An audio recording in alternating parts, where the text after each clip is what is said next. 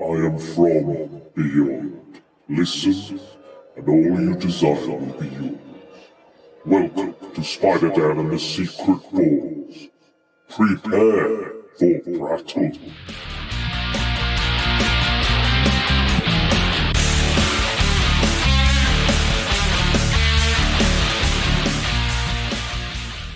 Secret Ball Stories.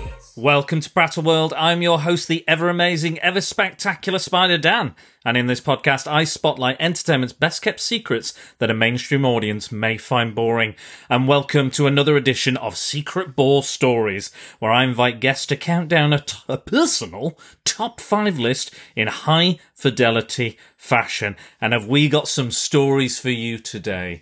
We are going to delve into some alternate reality stories.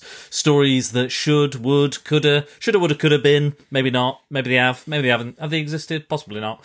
But because the DC Warner Bros. Partnership have announced that their new line of films will be an Elseworlds type thing. So we're going to see from multiple takes on different characters, multiple Batmen, multiple Supermen, multiple Flashes, all at the same time, all part of a bigger, open, infinite Earths. All the possibilities are infinite, but all the possibilities are that much different. And again, I'm welcomed by the Don of DC, as we like to call him. I do like DC. You do like DC. I do like DC. I'm a big DC fan. You're a DC Don. It is, of course, Dennis Whittle. Well, hello. Hello! Pot pickers. Pot pickers. Hello, pot pickers. Hello, how are you? He does this for charity. I don't know, he pays me. So well, in so many ways, so many different ways. I'm very good, Dennis. I'm glad that this has kind of come around, because I think this was something we planned a while ago, but I thought now of all time, after you introduced me and showed me the bits from the DC fandom, I thought this is the perfect time. We've got, Ben Affleck as Batman, you've got a Michael Keaton coming back as Batman, you've got a Robert Pattinson as the Batman. We've got all these different takes on these characters. I always thought DC should go this route with their movies. Me too. I always thought that this was them playing catch up with the Marvel Universe was a bad move. I concur. I get what they were doing, but I think it was like they were already like 8-9 movies behind at this point, I think, when they were trying to catch up. So I totally get why they want to catch up, and they wanted to do a 2 Justice League movie and all this stuff. And we're still kind of getting that. We're still going to carry on, Shazam, I think, still connected, Aquaman, the Flash is somewhat still within that. Wonder Woman, yeah. So we still have that greater big kind of continuity, but we're also going to get more films like Joker and things like that, and Suicide Squad as well. That's all kind of within that same universe. So that's still, it's not going away. No, but it leaves the door open to lots of different storytelling. I do hope that they really get that idea and run and be brave with it, because I don't want to just see like slightly different Batman, slightly younger Batman. This Batman is more emo. This Batman was, this one just likes to crochet. There's all these different types, slightly different. I prefer, like, the books we're going to talk about. Yeah. I like when they really go whole hog and go, what can we do with these characters? How can we take them out of the comfort zone? Where can we place them? What can we do with them? The possibilities are endless, and I hope they don't play it too safe. I am a little bit worried that might happen. I think they will. For the majority, I think they will kind of play it, because they don't want to scare people. No. If they suddenly come out and say, we're going to have, a racist Batman. Yeah. They're going to go, I don't think we should do that. Yeah. They were scared of the fact that even the comics were going to have a black Batman and a black Superman for a while. Yeah. So I think the Batman that uses guns. Yeah, exactly. Yeah. So I think the animated universe would be the place to get these sort of books. I think that's what they'll do. I think they'll do, because they've already kind of announced they're going to do Elseworlds cartoons. Yeah, and they kind of already have. Yeah, and if that's popular, as Red Son has been, I think that's what will happen. I think they'll move more into the movies. But, the Joker proves that, an R-rated, completely non-connecting movie sells. works. People flock to it. You know, it won Oscars. You know, I'm waiting for my Lex Luthor movie. That's what I'm waiting. Yeah, for. yeah. I'm well up for that. Give me that. Yeah, because I'm waiting for Ace the Bat Hound. Movie. Ace the Bat Hound spin-off. Yeah. Where he gets rabies. Yeah. He gets rabies, and then another darker, more grimmer Ace the Bat Hound replaces him. He's got razor claws. And I was stuff. just going to have him just eating the Bat family. Just like a dog, Yeah, like a ravenous dog. Yeah, and turn them into kind of like Zombies. Yeah, eats Comet, the super horse, and you know. Yes. He's manhandles Crypto. The horse that fell in love with Supergirl, but then couldn't turn back into a man, even though he was a man. Weird. You're gonna love DC. 50s DC. Yeah, you're gonna love it. You know. Well, I wanted to talk about kind of early DC because they did kind of back in the day. DC experimented with these like imaginary stories and things like that back in the day, like what if stories, which these are, and Marvel has a series that is called What If and stuff. So they were like these imaginary stories. They were a bit like, you know, let's play out this idea, but then it's all a dream, it's all a vision, it's all, you know, whatever it is, and it's like you still have the established continuity, nothing's changed, but you've had a little bit of fun. You've had a fun like diversion, or you know, it's Batmite playing around, or it's Mixers Mitpitlick, Mixers. I can't even say it today. You did better than me. Yeah, Mr. Mixers Pitlick. I'm going to go with. That's what I'll go with. You know, back when they did this stuff, they had to keep continuity. They had to keep. So they, you know, they did have Batman's son. They did have Superman's son.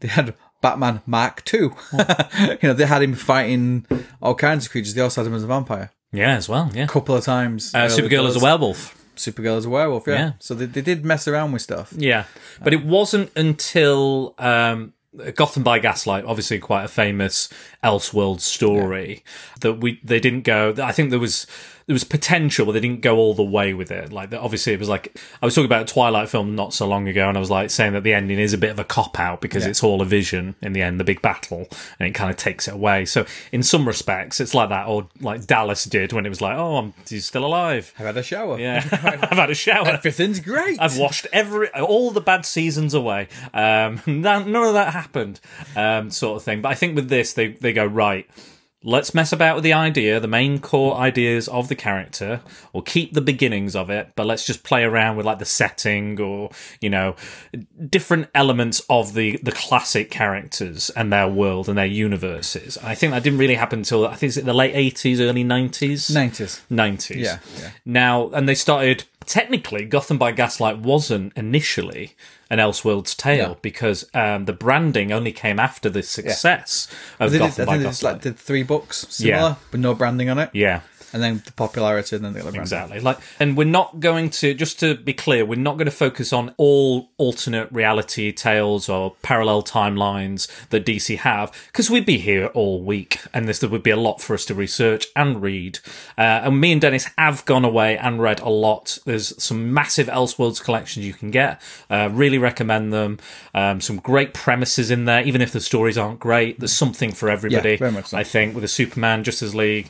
And again, there's a lot digitally, and you can get it physically as well, depending on what you're after. But we're looking specifically at the books with the Elseworld branding, so the specific imprint where it has the Elseworld. If it doesn't have the Elseworlds logo on the book, or it didn't have it at one point, or it does have it, like if it was there at one point, we are looking at those specific books. So for example, let's pull one out of the hat. What isn't an Elseworlds alternate reality that we could pick from? Batman Beyond, for example. That's not Elseworlds. No, technically, no. It is an alternate reality, or you know, say. The Crime Syndicate Earth, where all the Justice League are evil. They're not technically under this Elseworlds imprint, so we're not going to look at those. But we are going to talk top 5 actual Elseworlds stories. So I think we should get going. Okay. Now, before we get going, though, all the Elseworlds imprint books came with a little blurb at the start, which I'd like to read out to you, Dennis. So here we go. It's a lovely, sexy blurb. Here we are. In Elseworlds, heroes are taken from their usual settings and put into strange times and places. Some that have existed or might have existed, and others that can't, couldn't, or shouldn't exist. The result: stories that make characters who are as familiar as yesterday seem as fresh as tomorrow. I do like that.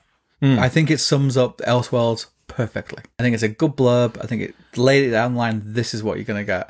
Because there'll probably be a lot of people that buy a comic, and if this is their first comic, they might be expecting their standard Batman, the standard Superman, Wonder Woman, and that blurb tells you to subvert those expectations, to look at it differently, and to go, actually, this might not be what I think it's going to be. And I think a lot of these Elseworlds books you come into and you expect them to go a certain way, and they don't always go there. And there's always something surprising about them. I also think they're quite dark as well. A lot of them are very dark. Yeah. Which we'll get into with some of our choices. Oh yeah. As always, we've not gone for like the mega. There's one or two really, really famous popular ones. Yeah. And we've kind of stayed away from them because we know everyone's read them or know about them. Yeah. So we've kind of looked at some of the lesser known ones. Yeah, underrated. Yeah. Or slightly more obscure. And as always, which is what this podcast is all about. And we do kind of tend to lean towards the dark side of life. We do. Especially in these times, Dennis, in these times, happy-go-lucky times we live in. We do like to bring happiness and joy wherever we go. That's right. So we're going to spread the darkness of the DC universe. Hey, Marvel does have its dark moments, but I do think that DC does it in a different light. But I think we should get going. We should. Because we have talked long enough about this. Like, people want to know, especially what you think and what I think. Well, maybe they do. Who knows who'll listen? If anyone will listen at all. So, Dennis, tell us your first pick for your top 5 DC Elseworlds comics. It will be Batman Houdini. Batman Houdini, yes. The Devil's Workshop. Devil's Workshop, yes. So tell us about that and the premise of that book. It's a new book for me. I've owned it a while, never read it because I thought the premise sounded crap. Dan read it, said it was really good, told me to read it, and I went, all right then. And it's really, really good. Basically, you have Batman Houdini. Batman's kind of been his usual trying to hide from himself. Yeah. You've got Houdini being the showman. So it's set around the kind of turn of the century. I think it's like 1907 or something like that. It's very, very early on, isn't it? There's crimes happening with Joker-like. It's Mr. Schadenfreude. Mr. Schadenfreude, which I thought was a clever name. Doing some dastardly deeds. I'm going to say with children, that sounds awful, but he's... I mean, yeah. Yeah. And you've got people who know about the Bat. They're afraid of the Bat. And you've got Houdini who thinks, yeah, whatever. Yeah. It's not. It's all smoke and mirrors. I know about smoke and mirrors. That's what the Bat is. And through the kind of investigation into what's happening with these children, Batman and Houdini's paths cross, and they kind of complement each other. They kind of team up to go and find what's happening with these children. That's the premise. That's about right. Yeah, pretty much the premise. There's little side things going on and stuff. Yeah, a lot of side plots. Plot A, plot B. Yeah, I'm trying not to kind of go in too much of the detail because I want people to read them. So I'm going to try to summarize and not spend loads of time talking about them. I'm going to give you little bits, my favorite bits. Bit tease. Yeah. And then I want you to go, like, similar to what you did to get me to read this book. Yeah. Was enough for me to go and read it. And that's what I'm going to try to do. Yeah. Because there are certain bits in the book which are really, really good. And there's bits in the book which are so dark. I'm assuming most people know who Harry Houdini was. Yeah. He was a escapologist, and like there's a lot of stuff that like Batman does. Like Sarah called him an anthropologist. An anthropologist.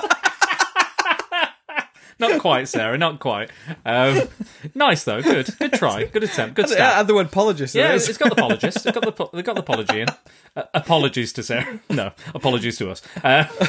So yeah, he's very famous for if you've seen stuff like The Prestige, it's kind of like that. He's part magician, part he disproves a lot of myths. He's like a myth buster as well, but he also goes there's always scientific reasoning behind this. There's no superstition. There's no myths, supernatural. It's just a guy. It is just a guy, and slowly but surely he can sees through the facade of Bruce Wayne, the facade of the Bat. Links the two together. I don't think that's really a spoiler for it because and there is I'm going to say there's a really nice moment where they're talking, and he says, you got to really work on your voice.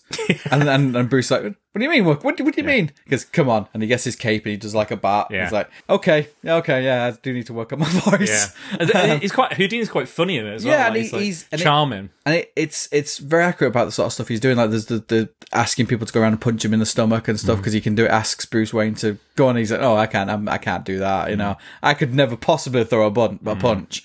So it's got a lot of these elements and there is the escape parts in it as well, which is needed. It's beautifully painted. Oh, gorgeous painted book. It's watercolors. It's kind of flows. It's kind of got this whimsical kind of horror gothic feel to the whole book. Yeah. And Batman looks like he does in every turn of the century book. Yeah, so it's very much, he's got the kind of the Gotham by Gaslight overcoat jacket, type thing. Big eyes cut out. And, big eyes, big no one belts. can see that, can they, when I do that with my finger? No one can see you doing around the circles around your eyes, no. But I know what you mean, Dennis. Thank you. I know. It's not like the classic white eye, it's more like the... It's like it's been cut out by scissors. Yeah, you can see it's big kind of ski mask type mask, with pointed ears. But yeah, it is really fantastic. It's a fun adventure. It is fun. It is fun. But it's very dark and disturbing in kind of themes and subject matter. But there are twists and turns, and again, don't want to spoil those. But like, it surprised me because I didn't think, I was like, Batman and Houdini. I was exactly the same. I've read the book for years and never read it. And like, why would I want to mix reality with my comics? It's like, I'm never going to read that Eminem Punisher crossover. So why should I read that? Why would you never read the... Because I just don't want to do that to myself.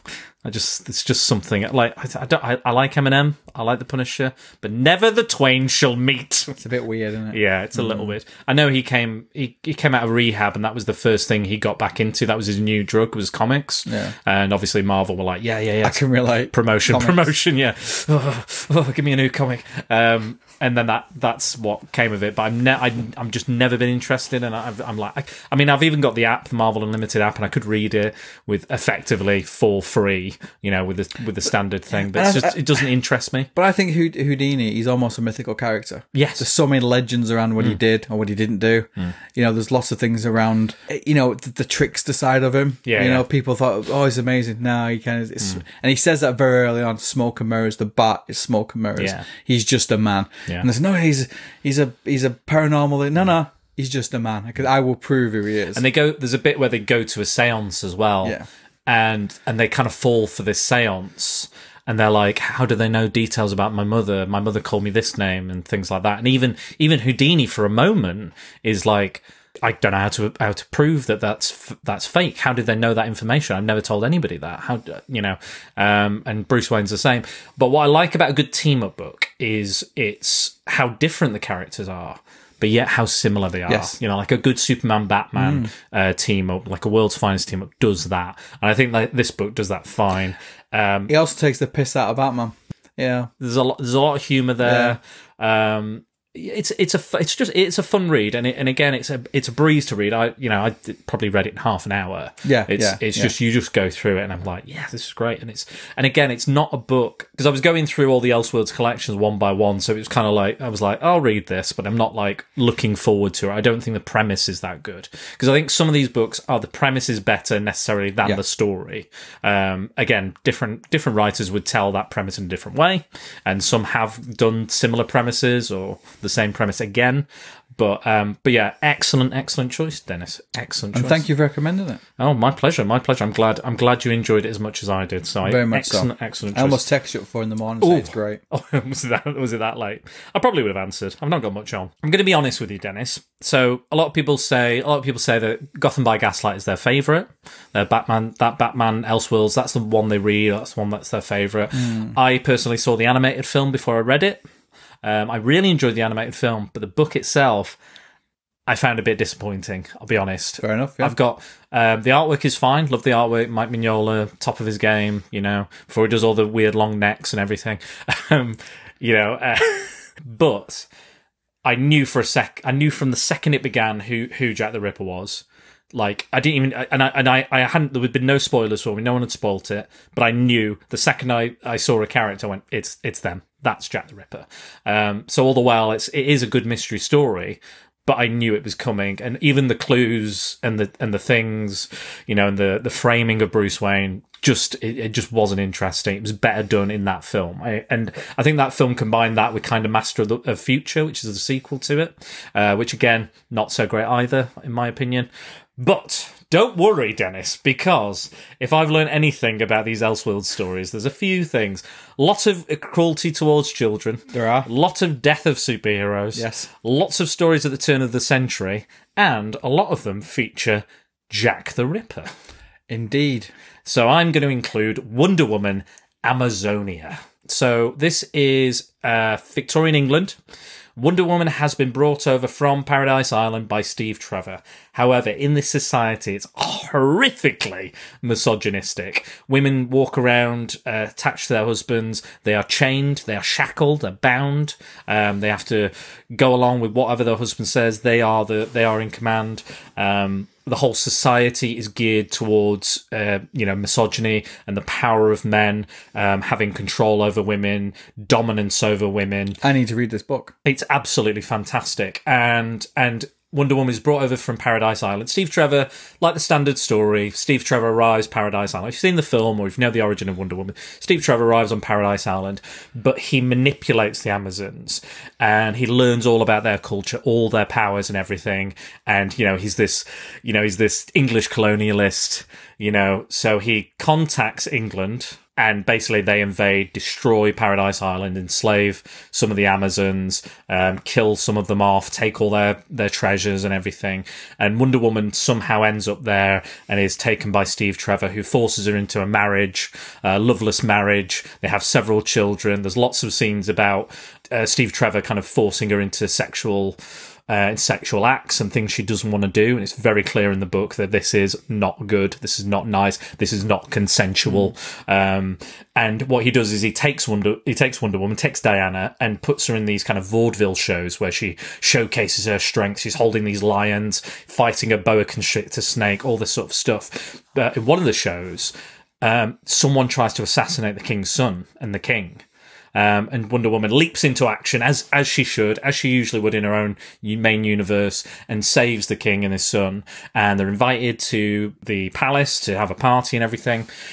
And during this time, in the gap between this and the party, we see Wonder Woman is slowly but surely, secretly helping women in dangerous situations where they're accosted by men, or there's a murder, there's robberies, all sorts of stuff, people being mistreated, abused. Etta Candy turns up as a prostitute that Wonder Woman used to know on the streets. She's like one of these street urchins, and she takes her in, and she's now the nanny to her children, helps her. There's a disabled member of the former kind of royalty that's still around, and she treats him so nice. She treats everybody lovely, even though these are some horrific men and the treatment of her is awful. But all the while she's secretly protecting these women, there's this kind of secret subculture of women comes to the fore, and it's almost like the suffrage movement. And again, there's the symbolic breaking of those bonds and those chains. There's women using a code word. They're like Amazonia, and all the women know what that means. And they even dress like Wonder Woman. They have the gear, the stars, the bird logo, all this sort of stuff. And we learn as well within the story that the king is actually Jack the Ripper, and he has manipulated his way into being the King of England and running the country as he sees fit. And he sees women, as we know, pieces of meat to be gutted, and sluts and whores, as Jack the Ripper would describe them. And he's leading this charge, and he manages to, what he calls, distill masculinity, and he gives them these almost like venom steroid, and they all get like massive and strong. But of course, Diana is there to kind of save the day. Again, I don't want to spoil it too much, but that is basically the crux of the story. Sounds great. And that's why I felt it was such kind of it's a universal story. Yeah. It's by William Messner Loebs, who had a big run on the character, and another artist who I forget the name. But it's just great. And the real shame about these early Elseworlds books is there's not enough Wonder Woman-led books. Yeah. It's mainly Batman, mainly Superman, some Justice League, a couple of Green Lantern and some other stuff, but that's the best Wonder Woman one there is. It's absolutely fantastic. Old school art. It's a Phil Winslade, I think. Winsdale maybe, but just utter gorgeous book. Great message, female empowerment, what Wonder Woman's all about, and it kind of, she makes, in the end, not to spoil it, but England is improved for the better. The world is improved for the better because she's brought about change and equality to Victorian England. Sounds great. Yeah, loved it. Sounds really good. I've got to follow that. I don't think I can. No, well, you're going to have to with your next choice. What's your number 4? Superman, Cal. Ooh, Cal. You'll see from my there is a theme. Okay. With mine. This is probably the one that kind of stays out of the theme a little bit. But what you find again with a lot of the kind of Elseworlds books, especially the Superman one, there's massive nature nurture debate with Superman. Yeah. You know, it doesn't matter where he lands, what he does, will he be a Superman? Or will he do? Will he be what we expect him to be? Yeah, will he be the kind of hope? Now this one, he lands in King Arthur's kind of Camelot-y. Yeah, before kind of that. It's like Dark Ages. Yeah, I guess medieval times. Yeah. And he's kind of brought up his simple life. Artwork's beautiful. He's a farmer. Blacksmith. Farmer, blacksmith. The artwork's great. I keep in my head. I keep seeing the artwork. Jose Luis Garcia Lopez, who is the classic, Superman, the classic DC artist, if you know. And you've got kind of the tale of a guy falling in love. It's a love story, isn't it? At the core of it is a love story. You have the knight has to win over the fair maiden standard. There's games in it where people are showing their strengths and stuff, and jousting and archery, and the ship has been fallen in the hands of Lex Luthor. Yes, Luthor, isn't it? He's kind of like in charge, but he happens to have a lovely bit of chain on with a big chunk of kryptonite on it. Which they can't figure out why every time he goes near Cal, he's not Superman, he's not Clark, he's Cal. Yeah, he kind of gets weak because he wins the competition. He does all this stuff. He asks to marry Lois, which pisses Luthor off a lot. Which kind of goes into a little dark, but in a minute, it gets very dark. Yeah, it is Superman. He is hope. He's a nice guy trying to do the right thing for the right people. Nice peasant type stuff. I do like that he's given to, like, he arrives on the farm and they're very much like, hello there, what's going on? You know, very simple kind of, local kind of serfs. You know, it's very much kind of like, there's a lot of like Monty Python-esque humour in those kind of little scenes where, it's Dave Gibbons. Dave Gibbons. So you have Lex making an armour out of his ship, which is like, it's like the strongest metal and stuff. And Cal's the only one who can make it because he's got abilities. He's got ability, and he can manipulate the metal in a certain way. A little bit, which kind of pushes Cal to kind of lose his temper. Yeah, and it's I'm gonna have to tell you because it's a pinnacle. But Lex rapes and beats Lois to death. Yeah, and it's uncomfortable. Yeah, it's weird. It's one of those like Fridge and the Woman type stuff. I think it does kind of come out of nowhere. A little bit. And it does move the story on, which is a big thing about it. But you also see the guard in the room, and they're like looking at each other, sweating, and like this is wrong because they can hear it in the other. What's happening? He's calling her there's and there's blood and there's all kinds of disgusting stuff. And he opens the door and just get rid of the body. Yeah, just a piece of meat. Yeah, exactly. So she means nothing to me. Yeah, this obviously Cal finds out, loses his temper a little bit, and then goes after Lex. Yeah, and it leads kind of an uprising of all because they love Cal as well. Like, they do. And there's no kind of secret identity stuff, which is nice. It's just like he is. You know, you don't have to worry about him being like, I'm Clark Kent. Yeah, people. The peasants know his power. People know what he is, what he's about, and stuff. They know he's strong. They know he can do stuff. They literally cover him in molten steel. He literally becomes the Man of Steel. Yeah, which is an amazing. It's so clever, so good. It's such a good book. But it's the ending for me what I like, because I'm going to have to ruin the ending because I think it needs to. There's a battle at the end, a bit of a fight between him and Lex, and in this battle they kind of kill each other. And then there's a little kind of, what's the epilogue, is it the end? Epilogue, Yeah, it talks about, and he inspires people, and plus he also makes, well, I think it's Excalibur, really, doesn't it? Yeah. I think it's Jimmy Olsen is telling the story to a young boy. and it's like he's left the sword in the anvil, in his blacksmith anvil. It's Merlin, isn't it? That's Yeah, he goes, Merlin, maybe you'll become as great a man as he was. Yeah. Merlin, and then you see the sword in the stone. It's got the famous symbol, and it's like symbol. He inspires. So Superman again inspires people to be the best they can be, and kind of inspires his own Justice League. So even in his death, he still inspired people. Stories still told about the time that Cal did that and the other. And again, it's anyone who's ever listened to this knows I am such a Superman fanboy. It's ridiculous. It's good to see that you can transfer that character into something as different, because he's the man of tomorrow. Yes. It's good to see him as a man of the past. Yeah. In a way. But yeah, I really enjoyed that book, and one of my favourites. Almost made my list as well, much like Batman Houdini. Yeah, it's short as well. It's not many pages. It kind of flies through. It's very paced well, but the artwork is beautiful. You know, it's just so Superman. There's he's got long hair in it, and the bit after he gets covered in the metal, it kind of comes off him, and he's like, "Oh, look at him, long hair." He's gorgeous. Oh, he's beautiful. He is a beautiful. Beautiful. It's as beautiful man. as as beautiful and as nude as Superman probably ever has been. He is naked. Most of the finale. He is nude. Yeah. But no, it's a good story. It's a good morality tale. It shows how one person's actions can galvanize people, and he is hope. He stands for hope. It's almost a bit like, because a lot of people say like Superman is very much the last son of Krypton. He's Smallville Clark Kent, and then he's also Metropolis Clark Kent. I feel like it's more. It's more like the Smallville Clark Kent and more the kind of sort of last son of Krypton. But I think it is that more kind of local, homebred, farm boy, simple things. Things are right, things are wrong. If they're wrong, they need to be sorted out. It's simple as that. Yeah.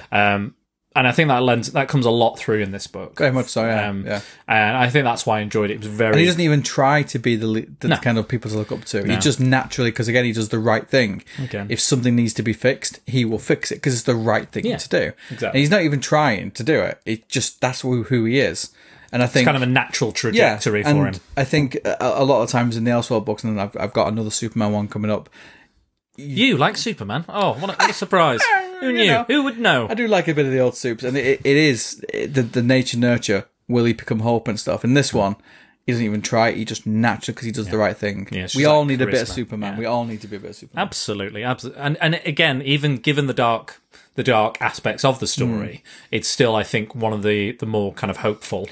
Yeah, and because again, even when he loses his shit, basically, which is un-Superman-like, the story's still told that what he did was the right thing. Exactly. The honor of the woman kind of stuff. Exactly. So. And it's not like anything is like manipulated. It's a very straightforward story. It is, But I think that's its strength, and that's the core of its strength. And again, Superman is a very straightforward, simple character within this story, and it works. And again, a lot of the Elseworlds, they are simple stories. Yeah. They're not. There's very few of them which are massive books.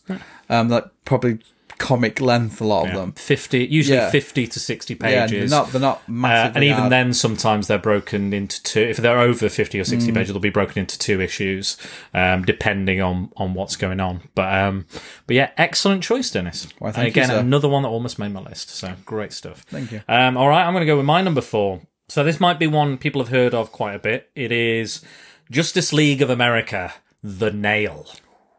So this story is inspired by a verse by George Herbert, and I'm going to read it here. So, not unlike Cal, I think this kind of segues quite well into it. For want of a nail, the shoe was lost. For want of a shoe, the horse was lost.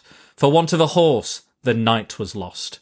For want of a knight, the battle was lost. So it was a kingdom lost, all for the want of a nail. So this is, again, another great kind of Superman story. However, this is a story which is the absence of Superman. A world without Superman, which we've had before, and it's never usually a good thing.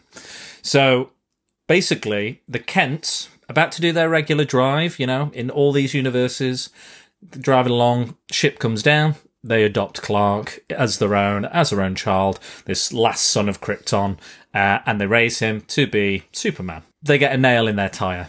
They don't have a spare. They can't go out. They can't pick up their stuff, so they stay in. They miss this event. So they never adopt Superman. So the Kents, who are an integral part of the Superman story, never meet that child. So the world carries on modern day. Metropolis has come up with their own way of handling superhuman threats. Sometimes some say they're a bit overzealous, a bit too guarded. But again, they have been attacked by several supervillain threats. They don't have a homegrown superhero of their own. It's not something that they have. And for the lack of Superman, the world has become a much darker place. There is mass manipulation of the media for political power, for the amassing of political power. There are scapegoats made of certain groups of people, not unlike real life, Dennis. Indeed. And Luthor has never been as Trumpian as he is in this. He is. I read this book again because it was recommended by you, and it's just great. It is so good. It's so good. So this is by Alan Davis, written by Alan Davis, drawn by Alan Davis. I did get the chance to meet Alan Davis. He's a little bit grumpy. But just a touch. Just a tad. But I still appreciate his work. I got a nice sketch from him, so it's all good. But this is a fantastic read, and it is a love letter to the silver age of comic books. The way when he grew up and he was reading all these kind of weird and wacky characters and the main characters. But yeah, it is quite a disturbing, and there's a lot of the kind of Red Scare in there, and the kind of un-American activities sort of stuff, and the Joseph McCarthy, and all that sort of stuff that was going on in the 50s, early 50s, late 50s, and it comes through, and it's weird to see that they have such because they have a hatred for aliens specifically. They think all the superheroes are aliens. They think that there's some conspiracy that they're going to be replaced, or they're going to take over. They're going to have some sort of invasion plan. But that's not the case, and they're constantly trying to prove that they're not. And they hire the Justice League hire Lois Lane. Now the Justice League is totally different as well. There was an accident early on which led to the crippling and kind of mental incapacitation of the Green Arrow, the death of Hawkman, and again it led to a lot of deaths as well, and they're still blamed for this event. Yeah, Green Arrow's become a soundbox for the media, hasn't he? Exactly. They kind of wheel him on to kind of shout, and there's a bit where it's, but someone else, I lost my husband, I lost Hawkman through this, and no one even said anything about that. No, because he's an alien. Yeah, exactly, because they don't care. Yeah, and again, if you for example, during Trump's election year, if you look at this book and you just put illegal in front of every time they mention an alien, you'll see what I mean. There is this witch hunt that is being perpetrated, and there's a conspiracy against these heroes that is being done by some shadowy, unforeseen person or group. Like there's all these kind of supervillains that have disappeared, or they're coming out of the woodwork, but they're doing something else that would be against what they normally would do. Even heroes are reprogrammed and they're put into these re-education kind of camps and mind warped, and they're trying to create kind of their own superhuman army to kind of control. That's the ironic thing, is that they're trying to shut down all the superheroes, but they're just trying to drill in all the power, and then they're absorbing their abilities, trying to use their abilities on their own soldiers, things like that. And they've got all the technology, and it's scary. And it's and the Justice League, and the glue that holds them together, which would be Superman, is not there. No. So they're constantly butting heads more than usual. They're like, Batman's like, I'm a shadowy creature of the night. Nobody should know about me. I don't care about this. This is, but they're like, we should be, going out to the people and showing them who we are and bearing our souls. And Batman's like, no, I need criminals to be afraid of me. And then, and Green Lantern, everyone just basically splits off. Everyone, Diana goes to speak to politicians and tries to kind of keep doing that, but then she also thinks she's being a political tool and she's being used and maneuvered and manipulated. Green Lantern is the biggest and most powerful hero they have, next to John Jones, who's obviously has to back off a little bit because he's quite clearly an alien. His name is Martian Manhunter. Yes. So he has to take, and again, Hawkgirl has to kind of take a step back as well, because anything she does is kind of perceived as being there's some sort of agenda there. But it's absolutely fantastic. And you get to see all these kind of cool, lesser known characters, like the Metal Men turn up. It's literally, you cannot, you turn a page, I was turning a page, Yeah. crap, they've got them in it. Yeah. Why are they? And it's all the kind of origin costumes as well. Yeah. You know, Silver Age. Yeah, they've not modernized it, which is really good. Yeah, it's nice. You know, to see like the outsiders, as the outsiders were. As they and were, things, yeah. And there's like, it's great to see like the New Gods are in there for a little bit, Darkseid, you know, the Green Lantern Corps are there, Spectre, you know, all the mystical characters. and there's this big force field around the Earth, so no one can contact anybody else. You know, they can't ask for help.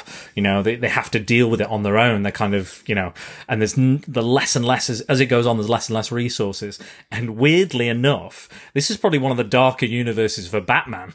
Like, who would think that the lack of Superman would make his world that much darker and depressing? Just shows how them two are kind of so integral together, and they feed off one another. You know, light in the dark. Yeah, exactly. Superman's not as naive when he's around, and Batman isn't as dark and brooding perhaps when he's around and things like that. But yeah, bloody hell, there's some stuff that happens in this book and the sequel. There's a sequel called Another Nail, which I also recommend, but it is not quite as good. But it's a fantastic read. I really, really recommend it. I think it's one of the better Elseworld. There's a few twists and turns, so I don't want to spoil it too much. But I think the real world kind of themes, like, are as relevant today as they've ever been, probably more so. You know, with things like the Black Lives Matter movement, things like that happening right now. I think it's never been as effective an allegory or, you know, metaphor as there has ever been. Amazing story. You love it. I love it. I think it's great. I think it's brilliant. I love that we're on the same wavelength with a lot of these books. I think it's absolutely amazing. It's a fantastic, fantastic read. Check out that. You can get a collection with both miniseries in. There's 2 miniseries. You can have the Eagle Moss also release some of the hardbacks, you know, in the collection. Yes, that as well, so you can pick them up really cheap. Very easily done. So go ahead, read that digitally. Most of these are available digitally as well on Comixology or Kindle, so you can buy them that way. Whichever way you want to read them, just read them. I agree. Yeah. That's what I'd say. Right. What about your number 3, Dennis? My number 3, I'm not going to go into too much detail about. Okay. Because I think I'd ruin it. Yeah. And it's the second Elseworlds book I ever read. Okay. Castle of the Bat. Ooh, good choice. Because there's so much that goes on in the book, I feel if I start talking about it, I will ruin it for people. Yeah, I think so. And it is basically a Frankenstein story. Okay. I think I can say much as that. Yeah. There are you know, the kind of Victor Frankenstein's character is now Wayne. Yes, yeah. I'm not saying which one. Yeah. There is Alfred. Yes. What a great... That's a great... It's... yeah. Right, yeah. So if you know the Frankenstein story, I think you know where this is kind of heading. Well, there's a little kind of twist on energy. How they produce energy and kind of what happens. Life energy. And moves on, which is kind of a bit more like the Dracula kind of Renfield, you know, I eat this and da. Yeah. There's a little bit of like Dr. Moreau in there, I think. Yeah. It's again painted. It's a painted book. Yeah, gorgeous book. Beautiful book. There's a couple of splash pages which are just awesome. Yeah, just really, really nice. Gorgeous. And it's one of my favorite books. I read it again today just to remind myself how good it was. Yeah. I don't want to talk about it too much. Is that a cop out? No, it's not a cop out. Because I want people to pick it up and go, ooh. Yeah. Well, just all you need to know is Frankenstein as Batman. Yes. Effectively. Yeah. That's all you need to know. You get that from the cover. He's there with the bolts. Yeah, the cover's there, and the electricity's going through. And again, there's a lot, and it's not, the stories is, obviously it's based on that and inspired by that, and you can see that. But there's a lot of fun little elements and changes and alterations to like the origin of Batman, and you know how it develops and how it ends. I didn't really necessarily see coming either. And some of the other elements I didn't see. There's a part with a dog which I won't ruin. I was just waiting to see Bat-Hound. Yeah, waiting to see the Bat-Hound. It's great. But there's a lot of development and it's great. It's a unique spin on that. It is a Frank. There is body parts, there is grave Yeah. digging, there is everything you want from a gothic tale. Absolutely. And I think that and it's told in a gothic form, like it looks gothic. the painted covers, everything's just, it's almost like it's painted with a mist across it. It's got like swamp mist and mountain mist and on every page. And the kind of laboratory is just like, oh my God, it's like it steps out of James Whale's kind of. I mean, I imagination wouldn't be with it. surprised if they use that. They use the films Yeah. as kind of inspiration Yeah, a bit of and reference. and as point of reference, because it does look like that. And It's amazing. believe, and again, there's kind of like this conspiracy as well within it. You know, you've got other elements of other stories to make it, you know, just kind of jazz up the story, that, again, spice up the story. It is kind of a trope of the Elseworlds. They're not always straightforward. No. Castle the Bat, Frankenstein story, yeah, but Yeah, it's exactly. a little bit left field. Look round this corner here, and that's why I don't want to go into too much detail about it. I'm just going to say, read it, go and buy it. Yeah, Go I and agree. look at it, go and download it, whatever you need to. Go. It's a beautiful, beautiful book. Yet again, another one that's so very just missed out on being in my top Yeah, 5. and yeah, like I said, you can kind of see a theme in mine. I'm a big, as everyone knows, I'm a big fan of Universal horror. I'm a big fan of kind of like all that kind of turn of the century kind of horror and Caligari and all that kind of stuff, and The classics. the Hammer The classics, stuff. yeah. So most of my picks are kind of that ilk. Yeah. This is very, very, and my next one is very much Universal monster territory. Yeah, It's yeah. very much kind of gothic storytelling, and it's beautiful. So there you go. Fantastic. Well, I highly recommend that one as well. Again, great choice. Yeah, so I'll move on to mine. I kind of don't want to talk about this one too much, actually. A lot of people, Dennis, they have complaints about Superman. They do. They have issues with Superman. He's too nice, he's too hokey, he's too cheesy, he's got too many powers, he's unrelatable, all this sort of stuff. He needs to be more like Batman, is a lot of is what I hear a lot of. Oh yes. What I hear I a wonder lot of. what your next choice is. Yes. Yes, he needs to be more like Batman. Batman's more popular, he's more interesting, he's got greater villains. Okay, here we go. Superman speeding bullets. The rocket, Kal-El's rocket, crashes down at Wayne Manor. They are found by the Wayne. He's found by the Waynes and adopted and named Bruce Wayne. Years go by. He's raised, you know, in somewhat secrecy. You know, he's told to hide his powers, what have you. And they go out and they go and see. They go to the theatre. They go to the cinema and they see Mask of Zorro, whatever it is. You know, and Bruce, quote unquote Bruce, enjoying himself. And they go into Crime Alley. And we all know what happens in Crime Alley. We're all familiar with what happens in Crime Alley. Joe Chill's there. He has a gun, shoots both Bruce's parents. However, it doesn't go quite according to the original origin, because we're talking about a different character. Yes. Bruce is Kal-El. Bruce is Clark, but he's called Bruce in this.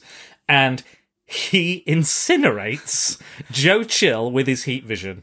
You know, his powers emerge out of the stress of the situation, and he burns his face off. And this is the start of the book. Like, this is only going to get darker About from like here. 5 pages. Five into the pages book, in, yeah. and it's only going to get darker. And he suppresses this memory because he's just going the bullets. He is so emotionally disturbed. As disturbed as Batman is, I'd argue that Clark, or Bruce in this book, Kal-El, is more sensitive to something like this, to the PTSD of this situation. He's a more sensitive character, more open with his emotions. And with his reactions to it, he's melted the guy's face off. And his emotions are so much more extreme. Yes. And when his emotions are extreme, his powers, you know, go off the rails. But he kind of regresses and kind of forgets this event. He remembers the event, but he doesn't remember afterwards, the burning and the murder, all that sort of stuff. Until he's an adult, he's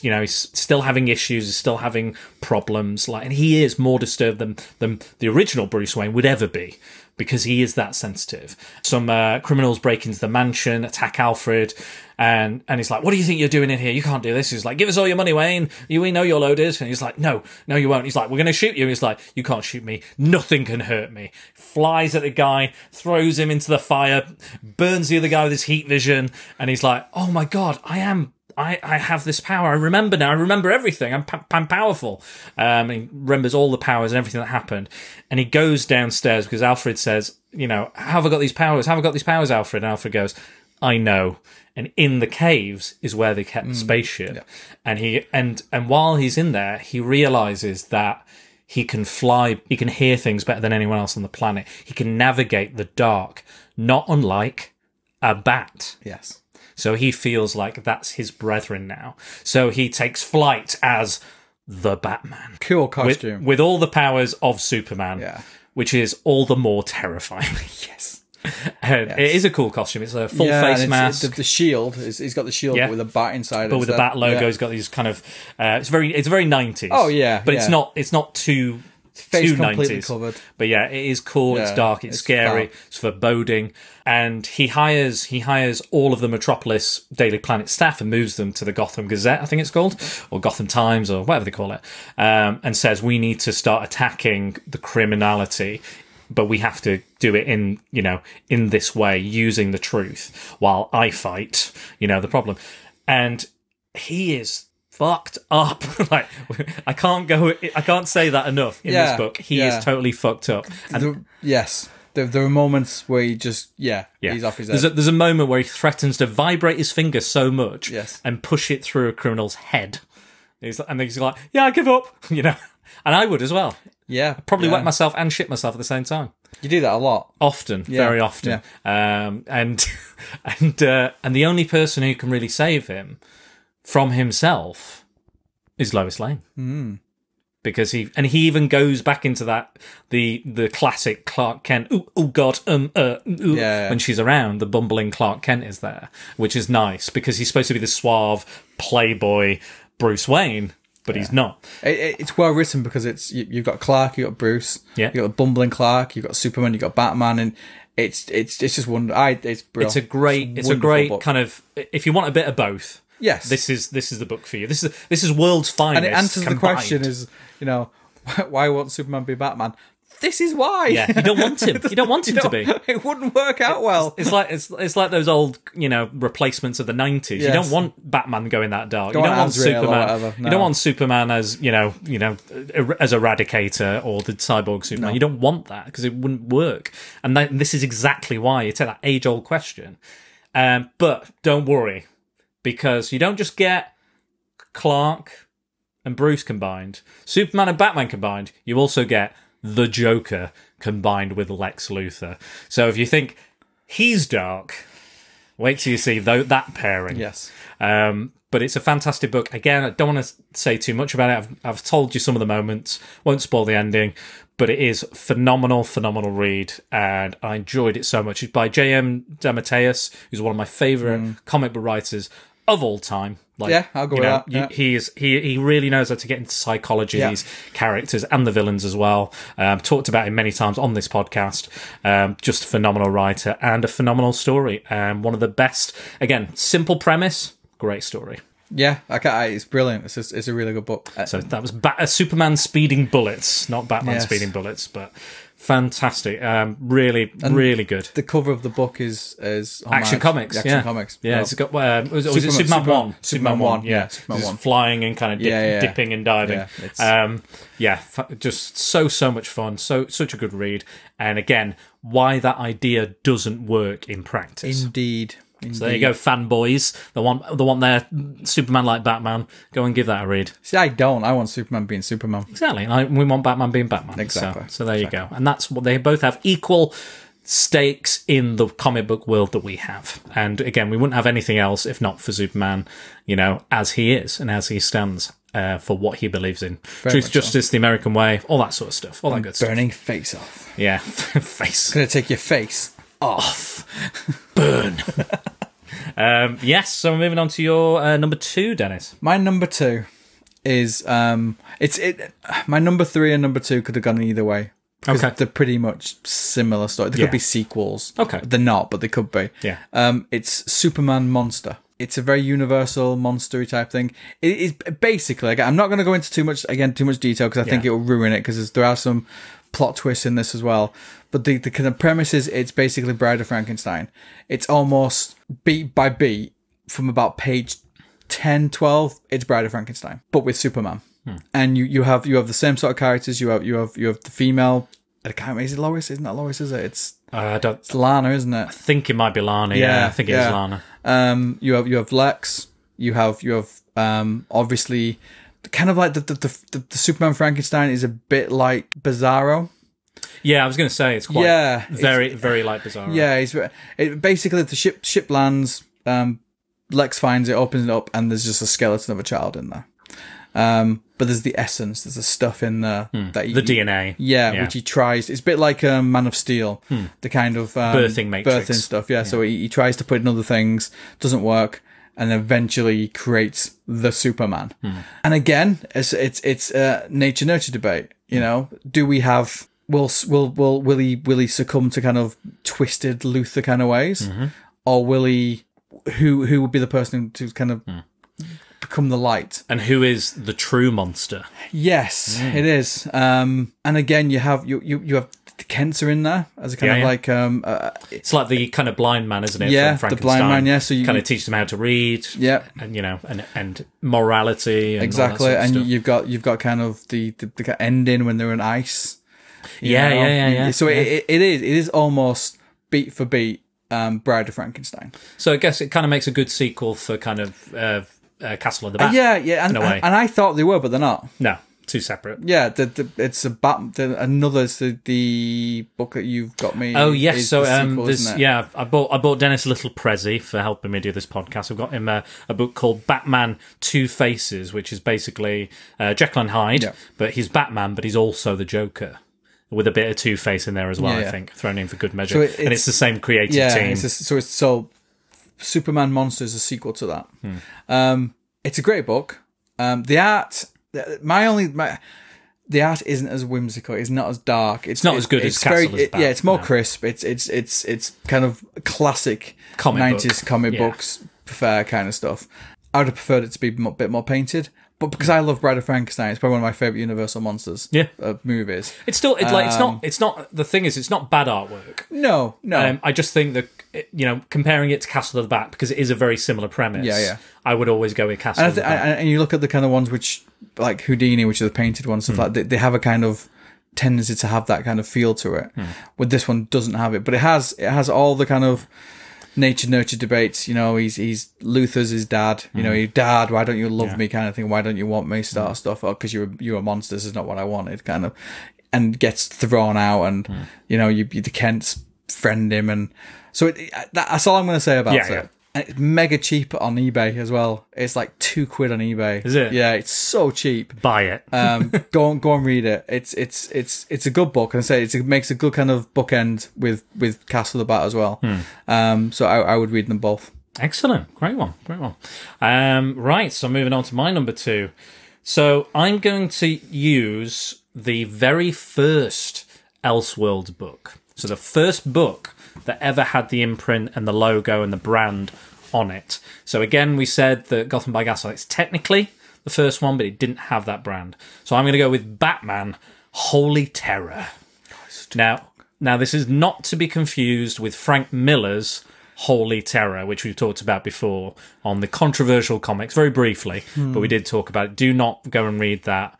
This is Batman Holy Terror. This is don't go and read the Frank Miller. Just don't. It's pants. It's not good, and it's offensive. This is by Alan Brennett, with art by Norm Brayfogle. Sorry, I forgot to say who the artist was on Speed and Bullets. Eduardo Barreto. Great name.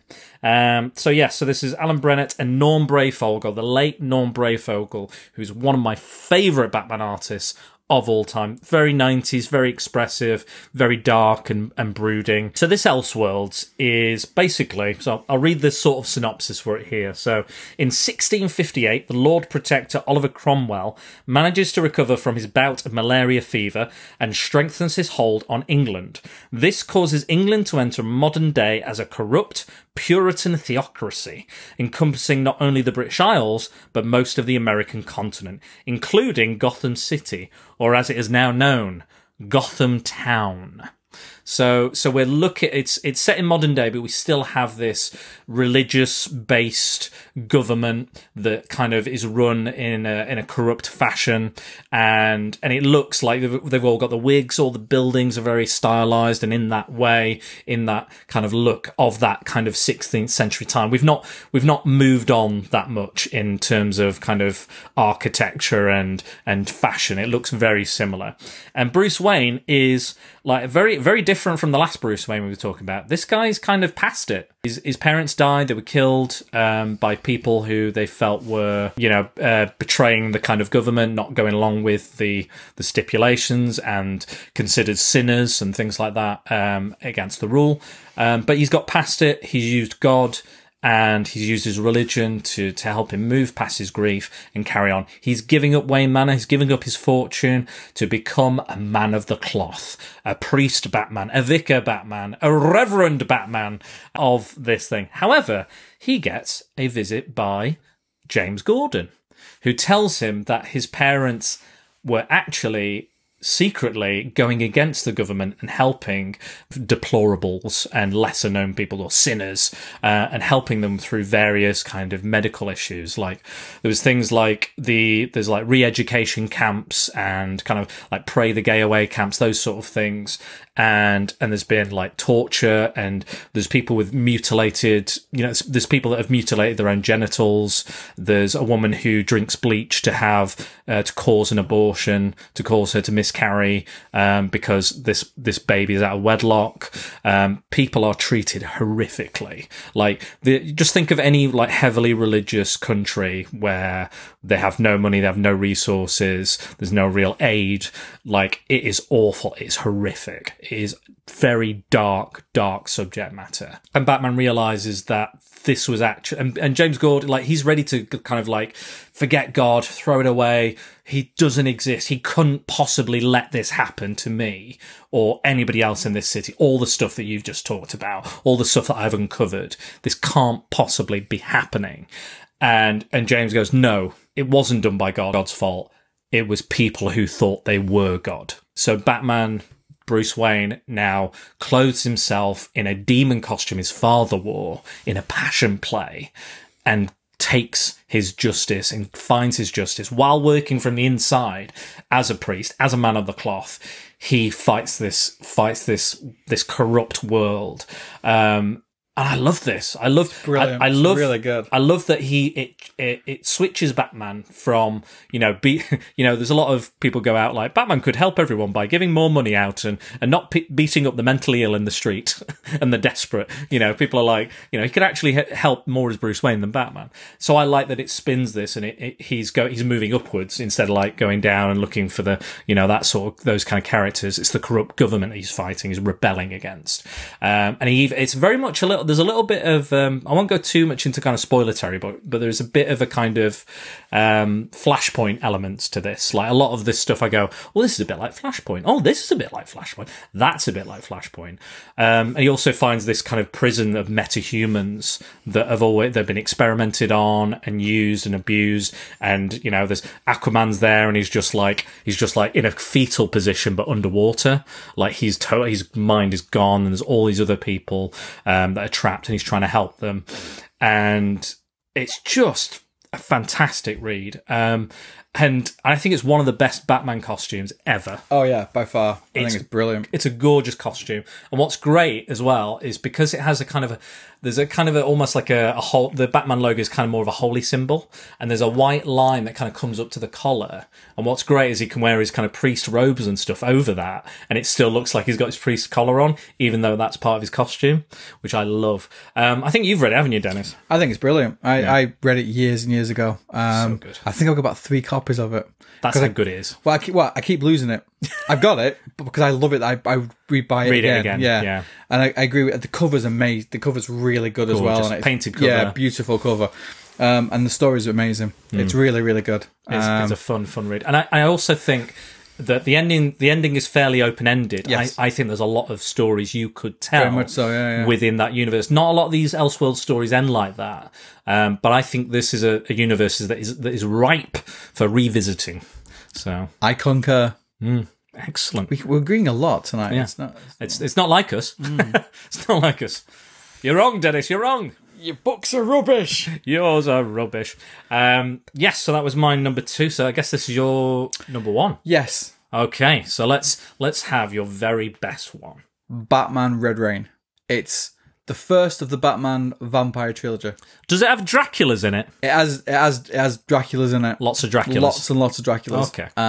I love that. This was the first Elseworlds book I ever read. Purposely gone out and got the first printings. I absolutely adore it. I've got the gallery editions. I've got sketches from Kelly Jones, and I love Kelly Jones's Batman. Not everybody does, because it's got like long fingers and he's got his cape's a bit funny, but muscles. Yeah, I always muscles. think that Batman, you should be scared of him. If this Batman dropped down in front of me, I would fill my pants because he's terrifying. The premise is very straightforward. There were vampires invading Gotham. Batman's ill-equipped to fight these vampires because obviously they're stronger than him. They're drinking blood. It's a proper horror book. Oh god, yeah. There's gore in it. There's people's throats being ripped out in beautiful Technicolor, and Kelly Jones's artwork. There's a bit where it shows a vampire bite a guy's throat, completely dragging it. His skin's pulling out. Oh, it's so good. Oh, good stuff. Oh, I love it. So Batman's ill-equipped to kind of go against these Draculas. Yeah, these vampires. all the Draculas. So he makes a decision. He makes a decision that he will need to be more of a vampire, more the strength and stuff. It doesn't quite work out for him. Bless him. Bless his little cotton Wants socks. to kind of level the playing field, doesn't he? A little bit. But what happens is it does level the playing field, but he also becomes a vampire. He has wings. He has his cape over his wings, which looks amazing. It's really good. And there is a scene where he kind of gets undressed in front of Alfred and goes, "Bing! Yeah, Look what I've got." These are great. He's like, "You need a pair of these." Yeah, he says, "A bit of a gift, got here, whatever." But he also he needs blood, and the kind of as the book goes on, his quest for blood, his thirst is getting more and more and more. He goes and speaks to people. Can I be a vampire without blood? No, but you need blood. Yeah, definitely. Shit. And over the 3 books, I'm not going to go into the other 2 books. No. Because this is for me the benchmark of Elseworlds books. This and another one I'll mention in honorable mentions later. But this is the benchmark for Elseworlds books for me. It's taking that character. Everyone's always said he has been a vampire in canon. He's been a vampire in Detective Comics, and he's been a vampire in the Batman comics. But for me, the fact that it's a proper horror book, the illustrations are horror. Kelly Jones is awesome at drawing this sort of stuff. The story, and it's written in a very Marvel way. Okay. It was Doug would write bits of stuff on a piece of paper, send it over to Kelly. Kelly would draw it. It would come back. Then they would add the text. Yeah. So they did it in a very Marvel way. Yeah. And it flows beautifully. I'm not going to tell you how it ends. I'm not going to... It's 3 books. Yeah. This one's the strongest. So does this one... Bloodstorm and Crimson Mist. Yep. You get the feeling that Crimson Mist, they're not sure to end it, but never mind. Yep. This is... If you want to start reading Elseworlds books, this one... Holy Terror, that kind of stuff. Those and Speeding Bullets, they are the benchmarks. Early on, this was like 96 or something, 95. Yeah. Very early on in the kind of the Elseworlds imprint, but it's awesome. It is good. It's a proper horror book. Yeah. And DC have always done horror well. And this is what I mean. Like with the films, I hope that they go that extra mile and they try these extreme ideas, because I like when creators take a risk. Yeah. And they go for something, and they're like, "We're just going to do this," and I want to see that in the movies. And you do get you've got the Joker in there. Yeah, you've got Catwoman, bit more of a cat than a woman. Yeah, sure. But you've got the classic characters. James in there. Gordon's there. Yeah, they're all there, and Alfred doesn't really know what to do with Bruce. He wants to support him, but concerned the fact that he's a creature of the night. He's literally become a creature of the night. He's a blood-sucking vampire. And he does need blood. He does need the stuff there. And there's a really good scene where he's fighting. He really wants to. I think when I was reading it, I expected him to be like to become a vampire and then instantly evil. I'm a vampire. I'm evil straight away. But it really isn't that. No, it's a gradual, constantly questioning the morality of what he's doing when he's doing. He's killing these vampires. Is that not killing like a person? Yes. If he does drink blood, is he then truly evil? Has he gone too far at that point? Can he still be Batman and not be a vampire? And again, Robert Pattinson. He was a vampire. Now he's a bat. The worlds collide. He wasn't really a vampire. He was a chandelier. Diamantes. He's got all the diamantes but on. It reminds me a little bit like Venom as well. You know, the kind of the battle of where you draw the line. Yeah. And he knows almost immediately he's crossed the line. Yeah. He knows that there's no turning back. And, you know... Am I a man? Am I a monster? Alfred's front and centre in a lot of this as well. Alfred's you. As you're reading the book, Alfred is asking the question that you would ask and think, is that the right thing to, like you just said? And it plays out in 3 books, but you can read Red Rain because it does have an ending. Yeah. It ends. Yeah. So you can read Red Rain completely on its own and not have to read the other 2 books. Or you could even read the first 2 and leave it there as well, because it does have a definite ending. I think they probably someone went, oh, we like them Dracula books. They're really popular. Yeah. They're really popular. And I can see why, because the graphic, you know, that you say in the collection is the #1 selling one, the Red Rain one. Yeah. And I think the first print's like 30-40 quid now. They're really hard to get hold of. There you go. But it is, for me, there's that one, and one more of the book to me is my Elseworlds. That's because that's what I read, and I fell in love with Elseworlds because of this. There you go. Right, well, I guess it's time for my #1. So this is going to be a bit out of left field for you, Dennis. Go on then, bit left field. A bit of left field. Justice Society of America, The Golden Age. So if you're familiar with Stargirl, they're kind of introducing at the moment the live action version of the Justice Society of America. Black Adam movie is going to have the Justice Society in as well. They were the precursor to the Justice League. Without the Justice Society, you would not have the Justice League. So that is the importance of those characters. So this book, for me, there's a lot of books that are responsible for the deconstruction of superheroes and the superhero genre. For example, Watchmen is the most famous. Yes. Like, it brought superheroes down with relatable problems, real world issues, and put it under the kind of microscope. I think there is a Marvel book called Squadron Supreme by Mark Gruenwald, which does a very similar thing. It's not as good as Watchmen, it's not as heralded as Watchmen, but it is still very, very good. And again, the Squadron Supreme are basically DC's Justice League, but in the Marvel universe, or within the Marvel kind of imprint. And, you know, you've got Hyperion is Superman, Warrior Woman is Wonder Woman, Nighthawk is Batman, and so on and so on. And it's a really good book, so I highly recommend that if you're looking for something. But there is also a third book, and it is this book. JSA, The Golden Age. So this is written by James Robinson. If you're familiar with him, he loves his Golden Age stuff. He loves his World War II characters. He loves anything like that. Invaders, he loves. You know, all those kind of characters. Starman, he did the original 90s Starman, and it's got a lot of that JSA. Even the JSA book, the modern JSA book from the late 90s into the 2000s, he started that book because of his love for these characters. Now, this is an Elseworlds tale, so it's not in continuity. But some of the elements he introduces in this, he carried over into the main continuity somewhat. So, for example, this is set kind of just post-war. So the war has ended. The need for superheroes is gone. End of. War's over, superheroes are in the decline. So their marriages are failing. Johnny Quick and Liberty Bell's marriage failed. There is the Tarantula, who became a superhero just to write his great American novel. He's in a dark depression. He's got writer's block. He's drinking. He's an alcoholic. Our Man is trying to find he's losing his powers, tries to find the new Our Man pill so that he can have his super strength for another hour. But he finds out he's addicted to risking his life and being a superhero. Robot Man, the original Robot Man, is slowly but surely losing his humanity and touch with humanity because he can't feel or experience any human aspect of a human life.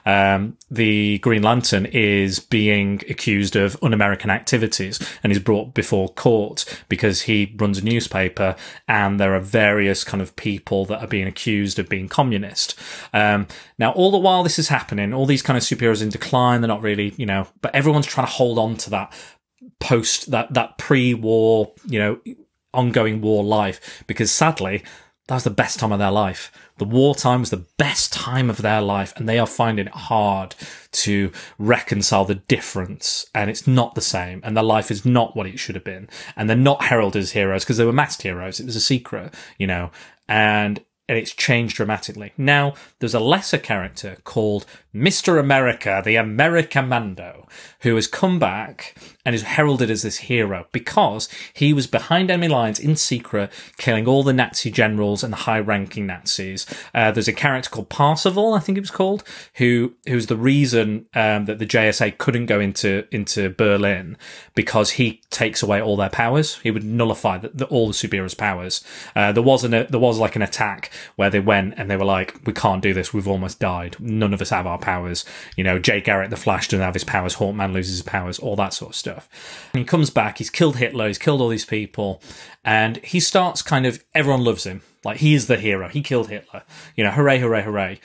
And slowly but surely, he amasses political power. Public sentiment is behind him, and he says that we need a new superhero for this atomic age that's coming up. We need to find and kind of make them for this communist war that's coming, for the Cold War. We need superheroes that will solve everything. So he hires various different kind of superheroes that we know, but slowly but surely we find out that there is another conspiracy against the superheroes, and somebody is doing something from behind closed doors to kind of turn things against the superheroes.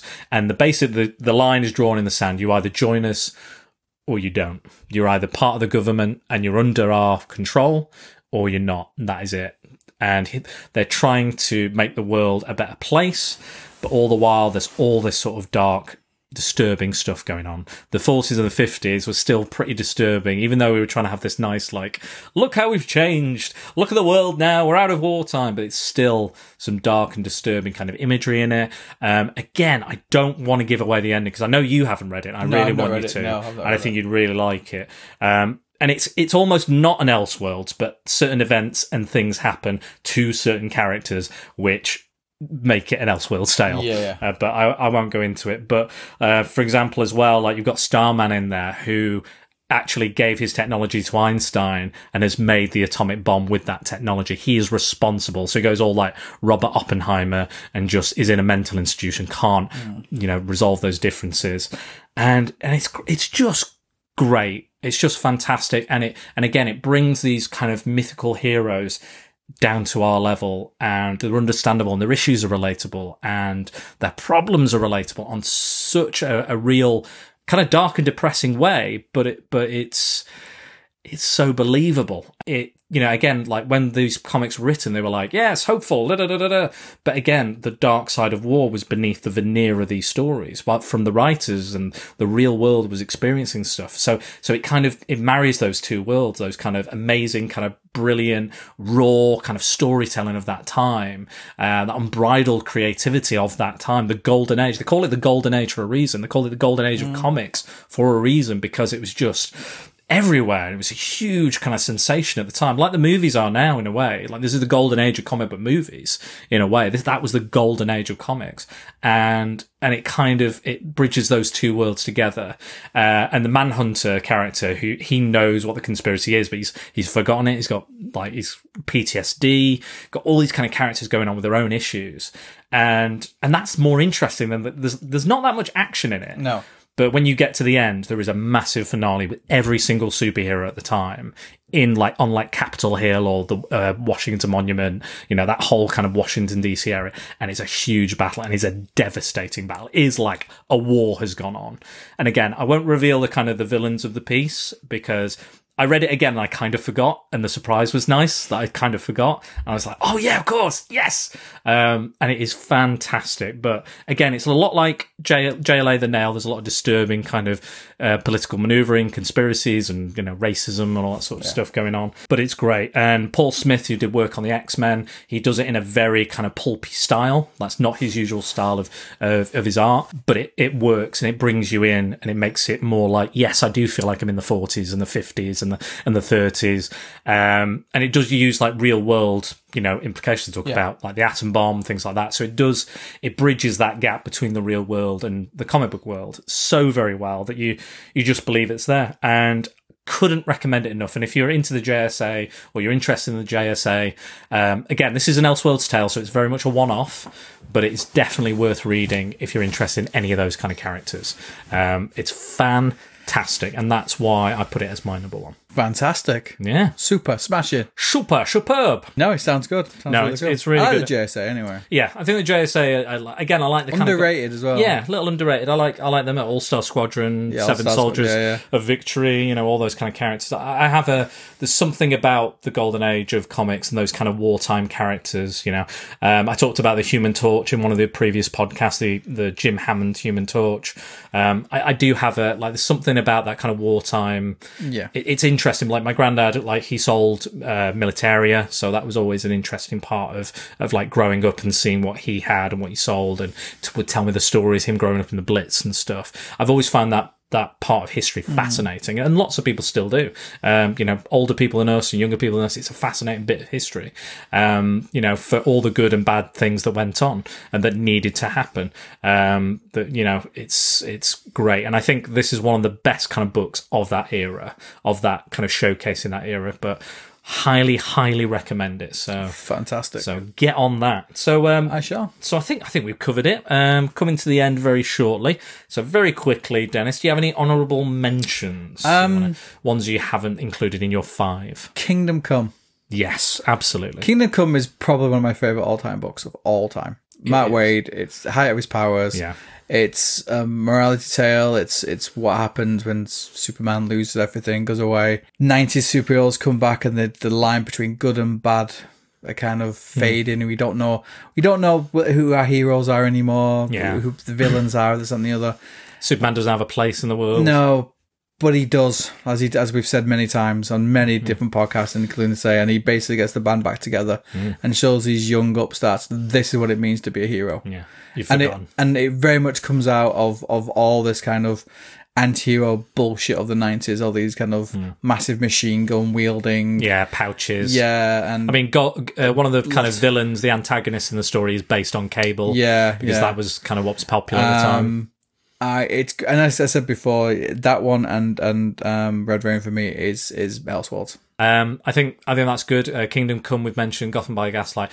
Superman Red Sun. Red Sun, yeah. Is a big one for me. I think it's fantastic. It's very different from the animated movie, especially the ending. Yes. But I think the ending works. The comic book ending is a very comic book ending, very comic booky ending, but I like it. And I think the ending for the animated movie works better for that self-contained story. But I really love Red Sun, and I think a lot of people will bring that up as well. So I'm going to mention a few as well very quickly. JSA again, Liberty Files, very, very close to being on the list again.